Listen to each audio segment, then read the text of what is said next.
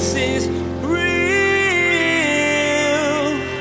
There's power in your name. We find hope when we trust in your ways. We believe that Jesus is real. Over a long enough period of time, all sorts of things get worked out of your life. And it's not like you have to go crazy about it. You just have to respond to the Lord. Respond to the promptings of the Lord. See, Daniel's testimony was because he walked with God. And because he walked with God, God invited Daniel to partner with him to be a witness. You ever driven somewhere and realized that you don't really remember the trip? It's like you drove there on autopilot. Well, today, Pastor Daniel shares that you can live on autopilot too. He encourages you to follow the prophet Daniel's example to live with intention, minding your testimony as you go. You see, God wants you to have a good reputation. He will use the open doors that a good testimony creates to bless people and bring him glory. Now, here's Pastor Daniel in Daniel chapter 5 as he continues his message, Foolishness. Jesus is real. What's he hoping? Now again, I don't know what was in his heart. I don't want to judge the man's motives in any way.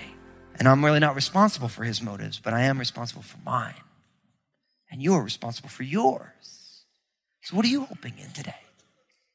And is what you're hoping in, will it really hold when push comes to shove? See, Belshazzar is hoping in the gods of gold and silver, the gods of his kingdom. But all of a sudden, he's going to find very, very quickly that his hope is built on something that can't hold him. Because what happens? Notice what goes on in verse 5. In the same hour, the fingers of a man's hand appeared and rode opposite the lampstand on the plaster of the wall in the king's palace. And the king saw the part of the hand that wrote. In verse 6, then the king's countenance changed and his thoughts troubled him so that the joints of his hips were loosened and his knees knocked against each other. Now, try and imagine that. You're there in that hall, right? There's all these nobles and the king is there and everybody's having a great time. It's a great party. And all of a sudden, there's this big lampstand. All of a sudden, there's a hand that starts writing on the wall. That would be kind of trippy, don't you think? Yeah. And this thing starts writing and all of a sudden, everyone's countenance changes. You can imagine that. They'd be like, man, what is in this wine, This ain't right. But literally, everybody is undone. And so the king cries out and he says, I want all my wives, all my counselors, they all need to come in. I need to understand what this thing says. And so sure enough, everybody shows on up and he says, listen, if you could tell me what that says, I'm going to give you a robe of purple. That was a sign of royalty in that culture. A gold chain around your neck. He's like, I'm going to get you all blinged out. Gold chains, they're more common today in that culture. That was, again, there's a very generous gift. And then, of course, you could be third in my kingdom. Why third? Because his dad is actually the ruler. He is the co-regent, so he can only give the third part of the kingdom. But nobody can give him what it says and what it means. And sure enough, look what happens in verse 10. It says, the queen, because of the words of the king and his lords, came to the banquet hall. The queen spoke, saying, O king, live forever. Do not let your thoughts trouble you, nor your countenance change. There is a man in your kingdom in whom is the spirit of the holy God. And in the days of your father, light and understanding, wisdom, like the wisdom of the gods was found in him. And King Nebuchadnezzar, your father the king, made him chief of the magicians, astrologers, Chaldeans, and soothsayers. Inasmuch as an excellent spirit, knowledge, understanding, interpreting dreams, solving riddles, and explaining enigmas were found in this Daniel, whom the king named Belteshazzar. Now let Daniel be called, and he will give the interpretation. Then Daniel was brought in before the king, and the king spoke and said to Daniel, are you that Daniel, whom is one of the captives from Judah, whom my father the king brought from Judah? I have heard of you, that the Spirit of God is in you, and that light and understanding and excellent wisdom are found in you. Now the wise men, the astrologers, who have been brought in before me, that they should read this writing and make known to me its interpretation. But they could not give the interpretation of the thing. Verse 16, and I have heard of you that you can give interpretations and explain enigmas. Now, if you can read the writing and make known to me its interpretation, you shall be clothed in purple and have a chain of gold around your neck, and you shall be the third ruler in the kingdom. Then Daniel answered and said before the king, let your gifts be for yourself and give your rewards to another. Yet I will read the writing to the king and make known to him the interpretation. O king, the Most High God gave Nebuchadnezzar, your father, a kingdom and majesty, glory and honor. And because of the majesty that he gave him, all peoples, nations, and languages trembled and feared before him. Whomever he wished, he executed. Whomever he wished, he kept alive. Whomever he wished, he set up. Whomever he wished, he put down. But when his heart was lifted up and his spirit was hardened in pride, he was deposed from the kingly throne, and they took his glory from him. Then he was driven from the sons of men. His heart was made like the beasts, and his dwelling was with the wild donkeys. They fed him with grass like oxen, and his body was wet with the dew of heaven, till he knew that the Most High God rules in the kingdom of men and appoints over it whomever he chooses. But you, his son, Belshazzar, have not humbled your heart, although you knew all this. But you have lifted yourself up against the Lord of heaven. They have brought the vessels of his house before you, and you and your lords and your wives and your concubines have drunk wine from them. And you have praised the gods of silver and gold, bronze and iron, wood and stone, which do not see or hear or know. And the God who holds your breath in his hand and owns all your ways, you have not glorified.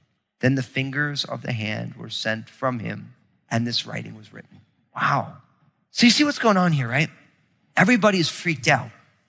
But then the queen shows up, and most would say that it was the queen mother. So you got to realize that, all the way through this, Nebuchadnezzar was referred to as Belshazzar's father. And that was a very common way that if your grandfather was alive or your great-grandfather, they all call him your father, your great ancestor, the patriarch of your family.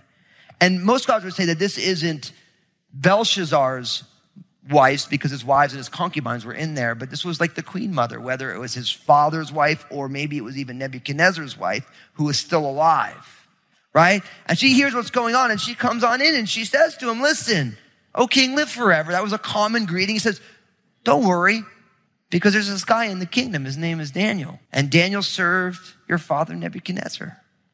And the way she speaks about the prophet Daniel is beautiful. Notice what she says in verse 11. In whom is the spirit of the holy God? He had light, understanding, wisdom.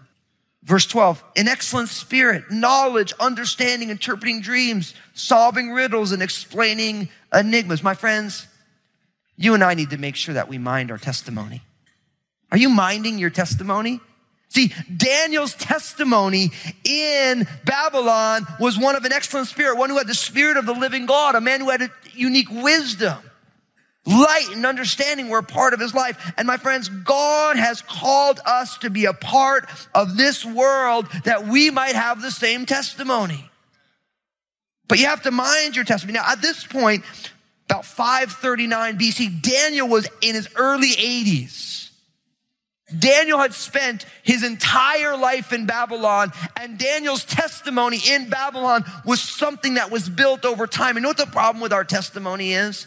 It takes an entire lifetime to build a good one. It takes 1 minute to tear one down, doesn't it? It doesn't seem right, but that's just the way that it is. You can get everything right your whole life, and one bad mistake can ruin your testimony. But you have to ask yourself first, are you minding your testimony? Because Daniel, throughout his life, was very specific and intentional. We call this living structurally, right? In all the moments of potential temptation and all the ways he could have compromised, Daniel had already made a lot of decisions. Now, I know right now when I talk about testimony, some of you are like, well, I already blew my testimony. Listen, your testimony can be remade. You can't go back and redo the mistakes of yesterday, but you can grab hold of right now. And you can be able to say, look, I made a lot of mistakes, but on this day, I decided I was going to be different than I've been before. And I'm going to mind my business. I'm going to take care of my life. And I'm going to worry about the things. See, because you know what happens? We live in a day and age where everybody's busy worrying about everyone else's testimony. Everybody's got an opinion on everybody else. But what's funny is the very people who have an opinion on somebody else, they ain't minding their own business. I tell people this all the time. And that's why it says it in the book of Romans that before his own master, a servant stands or falls. Why? Because I got enough to deal with in my own life. It's not my job to be telling someone else, hey, this is what you know, it's like I got to deal with my own stuff.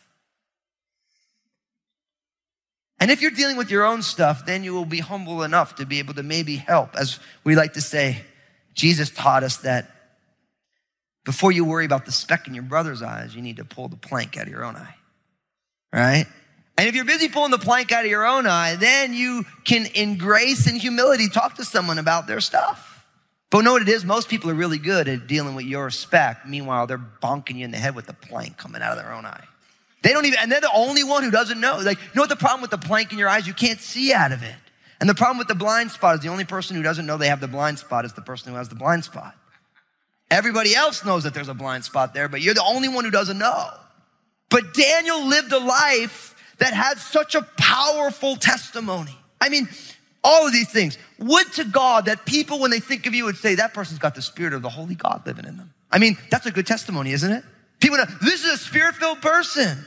That there's light. The idea speaks of that enlightenment, and not enlightenment in the new age sense, but the idea that their life exposes and reveals, it walks in the things of God.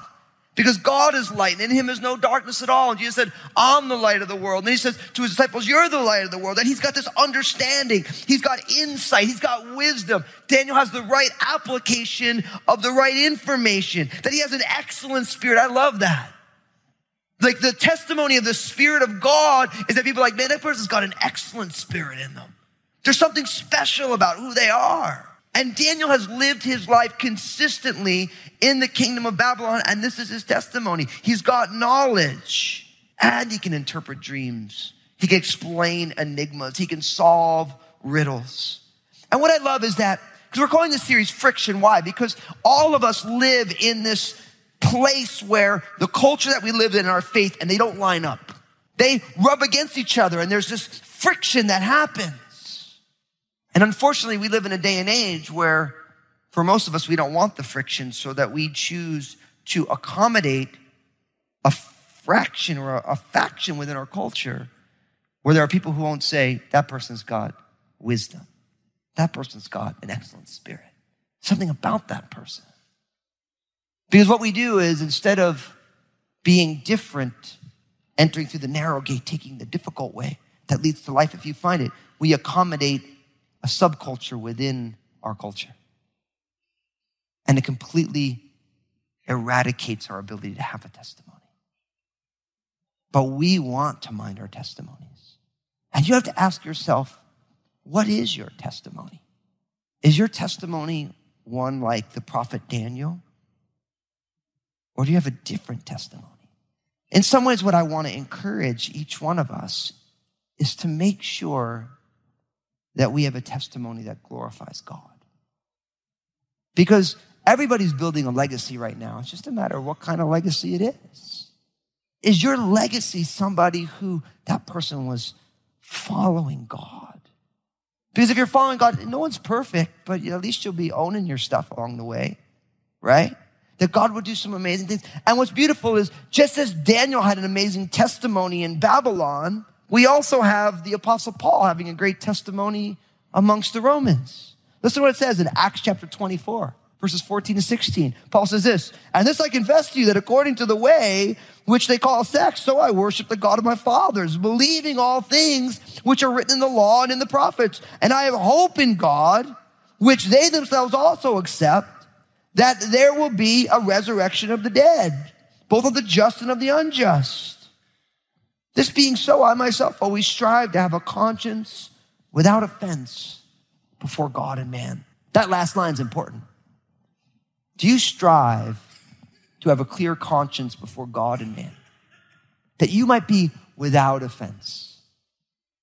That if someone were to look at your life before God or for people, they would say, there's nothing I can accuse this person of. What would the life of someone like that look like? And take that, what would that life look like, and juxtapose it with the life that you're living right now, and anything that doesn't line up, then you say, okay, Lord, will you help me with that? Will you help me with that? See, and that's why here at Crossroads, we love to say that we're simply responding to Jesus. Because I literally believe the Christian life is that simple. I believe that at every point of every day, God gives us understanding about the world and where we fail, right? About who we are and who we should be. And we find all these ways that we fall short. And if we would simply respond to the Lord when the Lord says, yeah, you know that thing? Yeah, I want to work on that. We say, okay, Lord, since you're going to work on that, thanks for letting me know what we're going to do. And he'll say, wait, I want you to stop doing that. Or, hey, I want you to start doing that. Or, hey, you need to check that out. Instead of resisting that, we just say, okay, God, okay, I'll just try and obey. Then things change. And if you do that over a long enough period of time, all sorts of things get worked out of your life. And it's not like you have to go crazy about it. You just have to respond to the Lord. Respond to the promptings of the Lord. See, Daniel's testimony was because he walked with God. And because he walked with God, God invited Daniel to partner with him to be a witness. So much so that even though Daniel might be retired from public service at this point, the queen mother was like, yeah, you need to get that guy Daniel in here. And it's funny because then Belshazzar invites him, and Belshazzar says, hey, well, listen, I've heard about you. I've heard about who you are and what you do, and nobody can help me. Can you help me? And what's interesting is Daniel's response also gives a clue into his testimony as well, because notice what he does. In verse 17, the first thing that Daniel does is he says, keep your gifts, but I'll tell you what you need to know. Now, it's interesting. Maybe Daniel realized that the gifts of this king are short-lived, because he looked at the wall, he knew what the wall said, and he said, oh man, this kingdom's going down tonight. So, useless gift, thanks anyway. But in the same way, all the astrologers, they just worked for hire. You pay me, I work for you. But Daniel was not in it for that. He was in it for God. Didn't need the money. Didn't care about the money. Wasn't looking for the honor. Wasn't looking for the purple robe, the gold chain. He wasn't looking for the accoutrements of empire. That's a good word. Look that up, accoutrements. Write it down, impress your friends. It's the extra gear that comes with a special position. That's what that means. He doesn't want all that stuff. He doesn't want to be the third in the kingdom. Just walk with the Lord. He's like, but I will tell you. But then know what he does, and I love this about Daniel, is Daniel takes the opportunity and he reminds Belshazzar of what he should have already known. He said, listen, he says, the Most High God gave Nebuchadnezzar the kingdom. So much so that Nebuchadnezzar could do anything he wanted to do. But guess what? Nebuchadnezzar forgot it too. He got lifted up in his heart with pride, and then God sent him into insanity for a season. See, Daniel recounts for Belshazzar what happened in Daniel 4. And he's like, but when Nebuchadnezzar came back to understanding, he realized that the Most High God gave him this stuff, and then he humbled himself before the Most High God, and then God brought him back. But you should have known that already. And look at what you've done. He's like, you are making fun of the Most High God by using the holy vessels to party out of. See, what he's saying is, you didn't learn. You should have known, what happened to Nebuchadnezzar was meant to be something that was meant to be a teaching moment. And that's why, my friends, that's why we love the Bible here at Crossroads. Because the Bible teaches us things that we wouldn't know otherwise. We can look at what happens to Belshazzar. We can look at what happens to Nebuchadnezzar. We can look at Daniel. We can look at Moses, the children of Israel. We can look at Gideon and the disciples and all these different people and say, look at what happens. And we can say, if we bridge what's happening to them to our own lives, what we learn is, if we play the fool and act like God isn't real and we get puffed up, we get humbled. That's what we learn. But what's amazing is just like Belshazzar, we know the story, but we're not making it personal. Belshazzar, no doubt, heard what happened to Nebuchadnezzar, but he didn't think it through. And my friends, what stories do you already know that you haven't thought through yet? What biblical principles do you already understand, but the way that you're living doesn't line up with the thing? That's why we have so much work to do, I believe. And really, God's doing the work in us. Because God's saying, if you would just live what you know, I could do some crazy stuff. If you would just do what you know is the right thing to do. And really what Daniel says to him is like, You didn't learn from Nebuchadnezzar. You didn't learn from his humiliation. And you brought the articles from that God's house and you party with him, and that's why this hand is here. That hand is here, sent from God for you. Now, let's look at what it says. Picking up in verse 25, it says, and this is the inscription that was written. This is the interpretation. Each word is written. Mene, tekel, upharsin. This is the interpretation of each word. Mene. God has numbered your kingdom and he finished it. Tekel. You have been weighed in the balances and found wanting. Peres. Your kingdom has been divided and given to the Medes and the Persians. Then Belshazzar gave the command, and they clothed Daniel with purple, put a gold chain around his neck, made a proclamation concerning him that he should be the third ruler in the kingdom. That very night, Belshazzar, king of the Chaldeans, was slain, and Darius the Mede received the kingdom, being about 62 years old. So on the wall, there are these 4 words, the word Mene twice, tekel once, and then the word upharsin. When Daniel, he explains, he's like, look, Mene, God has numbered your kingdom. And he's finished it, which means the amount of time you were allowed to rule has been determined by God, and it's over. Tekel, you've been weighed in the balances, and you've been found wanting or lacking. And then Peres, which is, upharsin is a derivative of that word, literally, and your kingdom has been divided and given to the Medes and Persians. You know what this teaches us, my friends? This teaches us that pride destroys. That's what it teaches us. Pride destroys. I mean, you think about just from the story, all the phrases that make it into our common language, like the writing on the wall. Where does that come from? Right here. Things like, you've been weighed in the balances and found wanting. All this comes right out. See, these principles are in our culture, but the idea is that pride destroys. It reminds us of Proverbs chapter 16, verse 18. Pride goes before destruction and a haughty spirit before the fall. That's Proverbs 16, 18. Classic verse. Pride goes before destruction and a haughty spirit before a fall. My friends, just as Belshazzar's pride destroyed him. See, what's funny is he didn't even listen to Daniel. He gave him all the stuff anyway.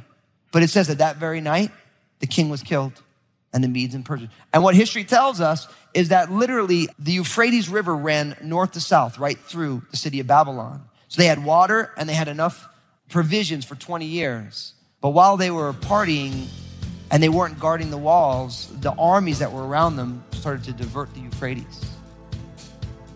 And all of the soldiers crawled right in through where the river was because instead of watching, they were partying. There wasn't even a battle. That army was already on the inside. Belshazzar died, and the kingdom was destroyed. Jesus is real. Belshazzar heard the stories about Nebuchadnezzar. He knew what had happened. But as we all do at times, he didn't think it would happen to him. His pride made him play the fool. Belshazzar didn't take it personal. He didn't learn from Nebuchadnezzar's mistakes. Today, Pastor Daniel urged you to take the path of wisdom and humility.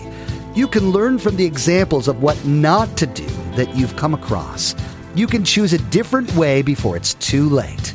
Hey everybody, this is Pastor Daniel, and I want to be honest with you for a moment. Life is messy, and the hard reality is, if it isn't messy for you now, it will be, and it probably has been in the past. Did you know that you can still thrive in tough times? It's true, but only through the power of Jesus. That's the purpose behind my book, Honestly. I want you to know how to keep living your best life in Jesus, no matter the circumstances. You can find out more about it and get your own copy at JesusIsRealRadio.com. Hey, I wanted to remind you that each day on Facebook, Pastor Daniel shares a simple 2-minute message. In this message, Pastor Daniel draws out an important biblical truth that really helps set your day on the right path. So be sure to follow Pastor Daniel Fusco on Facebook and share these 2-minute messages with your friends and family. Join us again here on Jesus is Real Radio when Pastor Daniel will continue exploring the friction you feel trying to live God's way in this cultural moment. As you'll see, the prophet Daniel was constantly swimming against the current of the culture around him. So how did he make it work? You'll learn that part of what allowed him to stand firm and thrive where he lived were the holy habits he cultivated. We wish we had more time today, but we will have to pick up where we left off next time as Pastor Daniel continues teaching through this series called Friction. That's next time on Jesus is Real Radio.